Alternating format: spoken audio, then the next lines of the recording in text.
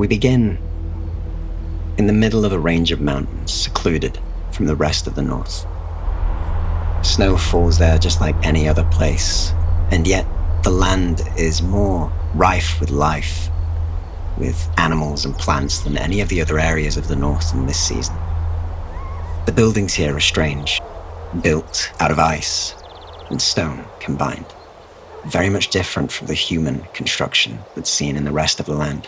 And it's here where we find our first of our adventurers, if you would call them that.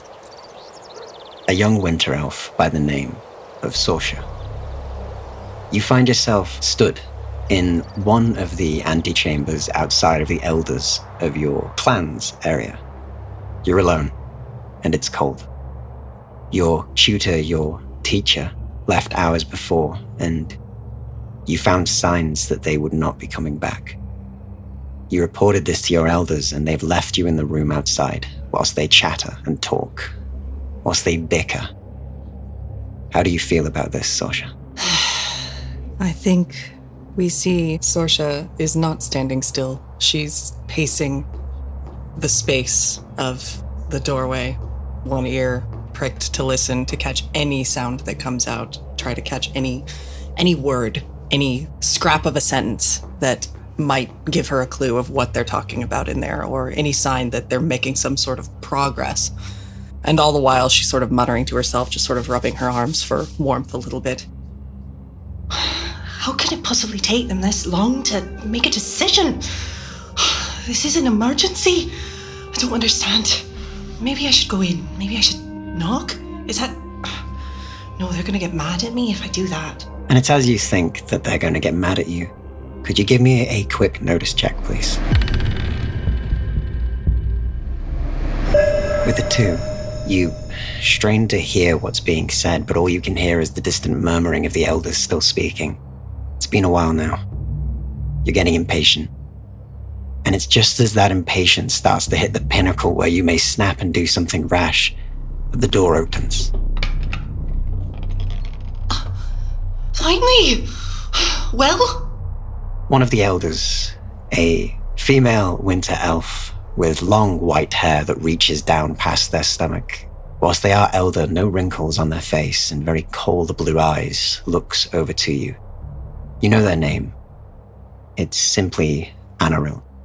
And as they look at you, they look slightly saddened, but then their gaze becomes steely. You're not going to like what they've said, but I suggest you sit down and we'll talk about this. Sit down, there's no time for that. What did they say? You have all the time in the world. You're one of us. You aren't exactly going to pass away from age like the mortals do. Take a seat, Sorsha. It'll get you to talk, then fine. And she quickly finds a spot and sits down. Well? You sit down, and the elder walks over, looks down at you. What you saw out there, you'll forget it. Your teacher went out and found something that they shouldn't. You're not to tell any of the others, you hear? You keep it to yourself for the better of all of us. If any of the other elves were to find out about this, they wouldn't be happy with what is to come. We need to keep together. We need to be as one. You understand that, Sorsha? There's several stops and starts and half sounds that she makes all along the way, trying to find words to interrupt with, but she's sort of rendered speechless, and just the rug has been completely pulled from under her at this news that she was hoping for action, not put it aside, forget it. That doesn't make any sense. It doesn't have What? to make sense, love. What Listen. I can't just leave him like that. You'll forget it. No, I won't. How am I supposed to forget that? We have to help them. One day, 10 years from now, 20 years from now, you'll know how silly this was. Silly. He's gone. He is gone. You understand? Tell me you understand, Sorsha. She says, looking at you with that same steely gaze. She's looking back, violet eyes flashing with anger, and there's a long moment where it looks like she's about to bite back again and start to argue again. And then her lip sort of starts to quiver and her eyes get a little glassy. I understand. That's a good girl. Now you go back to your evening. We have much to discuss. The humans are having their festival again in air, so we need to send some things over to them. Get some good rest, okay? Yes, lady. And with this, she turns and walks back into the chamber, leaving you alone in there. And as the doors slam, we'll cut over to another place. Karis, it's a cold, almost winter day. You're stood outside of your house that has been your home for as long as you remember. The usual headsman's block and the gallows off to your right of your house. The small constructed hut that you and your father stay in ever since your mother and brother, well, passed away. And it's on this day as you stand there with your bags packed, with your headsman's axe on your back strapped tightly to you, that your father, the large, noble man, big of beard with grey stripes in it by this age, bald head, Valis Bleakburn, the executioner for many years, looks down at you with a slight, glassy look in his eye and speaks. You know why we're doing this, don't you? I know it's not what you want. I know you haven't met him, but you need to marry him. You're not going to find another husband otherwise. Yeah, I know. That doesn't mean I have to be happy about it. I know, but he's a good lad, I've heard. You know, the Black Axe clan, they're powerful. They could do a lot for you, for me, for us, for our entire clan. We can't afford to piss him off. I know it's a big ask, Karis. I don't like to do this to you, but I'll treat you right. And it ain't like you can marry any of the other clansmen. You know how they look at us executioners. Yeah, I know. It's fine. We've heard good things about him, so I can't be helped. I don't like to send you out alone like this. You know, if I could, I'd send any of the lads I could, but... I'll be fine. No one's going to mess with me with these. She holds up her hands, which have brands in the back of a bleeding eye. Symbol of executioners. And as you look at those bleeding eye brands on the back of your hands, the eye of Einar, the sacred beast, the bear that heralds death and those who cross over, you remember the sound of the axe hitting the wood after taking a head. You remember the heads rolling each time. So much so that you decided to implement a basket, which seems to have helped with the rolling somewhat, but the blood is rife with your family. And you remember the way that they all look at you, the other members of your clan, with suspicion in their eye, with slight fear, sometimes disgust. But then, when your job is to execute those who could even be your neighbor, it's expected. The cold wind brushes you once again, and your father looks at you, still trying to keep it together, keeping that veneer of toughness, of almost him being immovable like a boulder. You be safe on your road. If anyone messes with you, you've got your axe. I'll be fine, Da. I can't help but worry. It'll only be a week or two at most. I'll keep you to that. And if not, send a letter or something. Anything. I'll send something back. I will. Well, you run along then. And remember, straight there. Road to the west. Keep on it. If you have any problems, seek out one of the Dusk Runners. They'll see to you. Alright. Come here. She'll give him a hug. And as you do, the massive bear of a man almost melts into your hug as he rests his head on your shoulder and pulls you in for a loving hug. I'll be there and back before you know it. Be safe, he says. And you know that the words, I love you, don't come easy to the man. And he doesn't say them, but you feel it. And he pulls back. You be on your way. And he turns and walks back into the house. She will stand a second, watching him walk back in, making sure he gets all the way to the house and doesn't linger. She'll turn, pick up her satchel, and head down the road. And as you head down that road, the snow and the cold wind hitting you, across the way, miles away from this event, this farewell between a father and daughter. You find someone who's had not many parents in their life, alone. Alfred, you find yourself, as always, in the cold snows, your cloak keeping you warm, the familiar panting of your companion, your dire wolf to your side. But today isn't a good day. You're on the hunt. There's been some disturbances in these areas. You found dead animals. Most of their skin and meat peeled off of them, but not in the way of a human or even an animal you know. Meticulous, but not done with any blade that you know of. Your wolf didn't seem to like the smell of it either.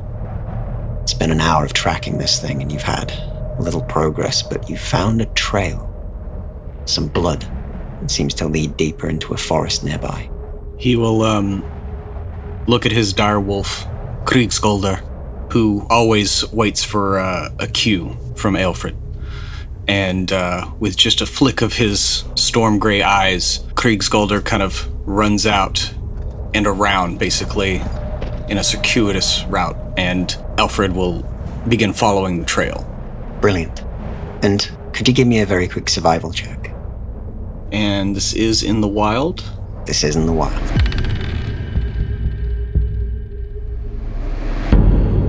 On your 9, you pick up the trail easy. It's been eluding you so far, but this new trail, this is better. Snow's white, blood's red. Stands out. And the scent that your companion picks up is easy enough. And you begin to follow. As I do that, I'm going to go ahead and pull out Biter, my mace, basically like 3 wolf's heads back to back, with their mouths wide open and all teeth jagged at the ready, as the trail has grown hot.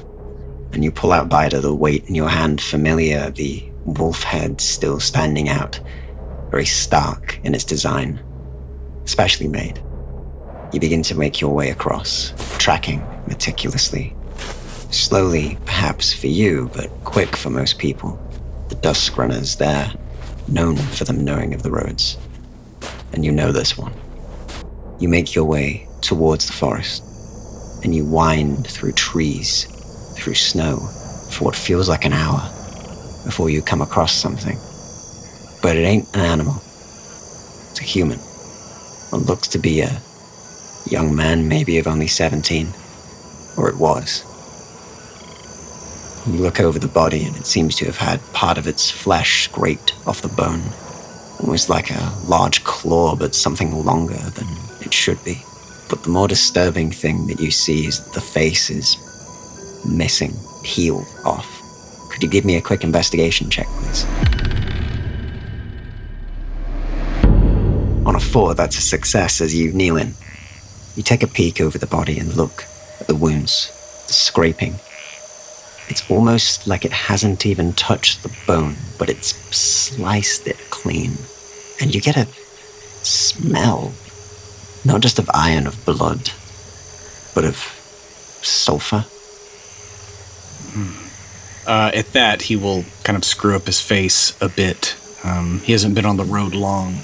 He fights back the unexpected feeling of, like, revulsion, and he feels a bit nauseous for a second, but being one that's always had an affinity for natures and animals, he's used to seeing slaughtered both beasts, and he's seen men also, but the oddity of this, the uniqueness of it, kind of caught him off guard.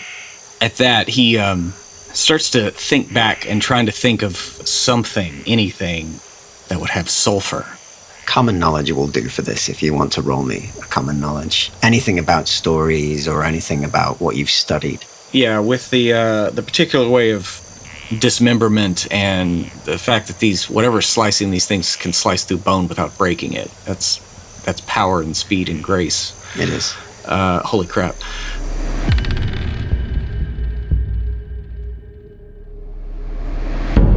On a 10 with a raise, you have a think, and you think about stories of these sorts of things, and for a moment they don't come to you, but then you remember stories from the person who trained you as a dusk runner. You remember him speaking of monsters, of fiendish things from beyond the mountains, terrifying things that are unspeakable. He spoke of a time around, maybe about 30 years ago, that he saw a similar thing. He said there were creatures out there who could steal the face of a man, wear it, become him. One of the biggest of these legends was a particular scary story of the North, one that many tell each other as a sort of boogeyman almost, of somebody by the name of Balder the Faceless. But this seems more savage than that. And the idea of a fiend is it's an outlandish idea. This power, this grace, whatever made this is definitely a killer of people, not of just animals. And it didn't need it, so it ain't food. He kind of shudders at that, and I'm going to do, unless it was all part of the investigation, go ahead and move the body of this person, whoever they are. Look for any kind of distinguishing features, marks, and make a note of it, just to inform someone when I get to the next town. So, you do see something significant as you move them over. Their hand still has a ring on it. And as you move it off, you see the two hammers. In the center of those two hammers on this ring is a pickaxe. This is troubling and also somewhat relieving. You know where this person came from, but they're important. They're from a place called Ayr, a mining town further up the northeast of where you are, along this road. There's a festival coming, one of the winter, to herald in the turning of it into the coldest season and to let people celebrate before it comes upon them. And this ring, it's made of platinum, a noble, or at least the closest to it that you have in the north. So a rich person. At this point, it's not like full winter, right? Not quite. Okay, so that means the ground is still a little soft. It is. So he'll go ahead and pull out Biter. We'll first start with his dagger, stabbing at the ground to loosen it up, and then using Biter to kind of scoop it out. Because he'll go ahead and bury this person in at least a shallow grave. He can't stop what will come for him later, the carrion. But at least he can give this person the dignity.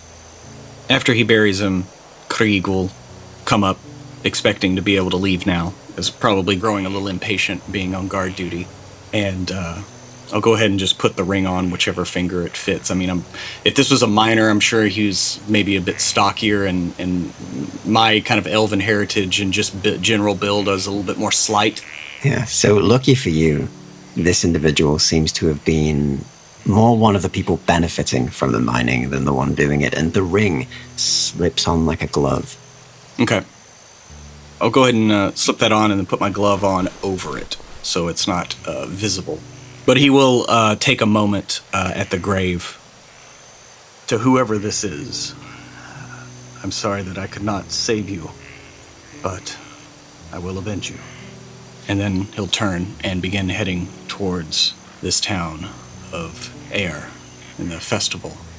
And as you do, one of you has not yet started on their journey, has been stuck in a place surrounded by mountains, the cold air, the elders always vying, always arguing. And we finally come back to Sorsha. You walk out of the room. You walk out of the antechamber and into the cold air outside.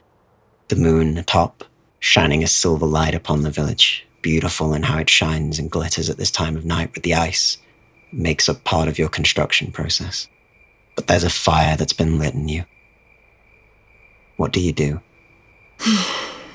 I think she walks all that way out, sort of stops for a moment, and is heedless of anyone that may or may not be passing by. And there's a very long moment where she's just sort of standing in the cold, eyes scanning about every direction, trying to look in any direction as if it might have an answer, as her vision blurs and makes it all hard to see. But she quickly scrubs any tears that even try to make their escape away from her face, and just sort of angrily dashes them off of her face. Then she starts walking again, not even really thinking about the direction, and finds her way back home at a bit of a ground-eating pace. She is moving pretty quickly in that don't talk to me kind of pace, like she's got somewhere to be and something to do. She makes her way to her house. Her older sister and her partner are gone on business, which is probably typical for this time of year. She just sort of pushes the door in and shuts behind her and settles at the table for a moment, looking around, observing things almost as if it might be the last time. There's sort of a reluctance and a finality to the way she just lets her eyes linger on all of the commonplace things in the home, the utensils, a few decorations that are definitely her sister's taste and not hers. You remember your sister speaking excitedly of leaving this place, seeing what the humans have out there, seeing what the world's like. And that fire doesn't lessen. They won't look for him. You know he should be alive. He's not dead. He couldn't be dead. Your trainer would never die so easy. And yet they're stood there, ignoring you, underestimating you. And this empty house feels all that more empty. She heaves a bit of a sigh and squares her shoulders. Well, if they're not going to go looking, then I have to.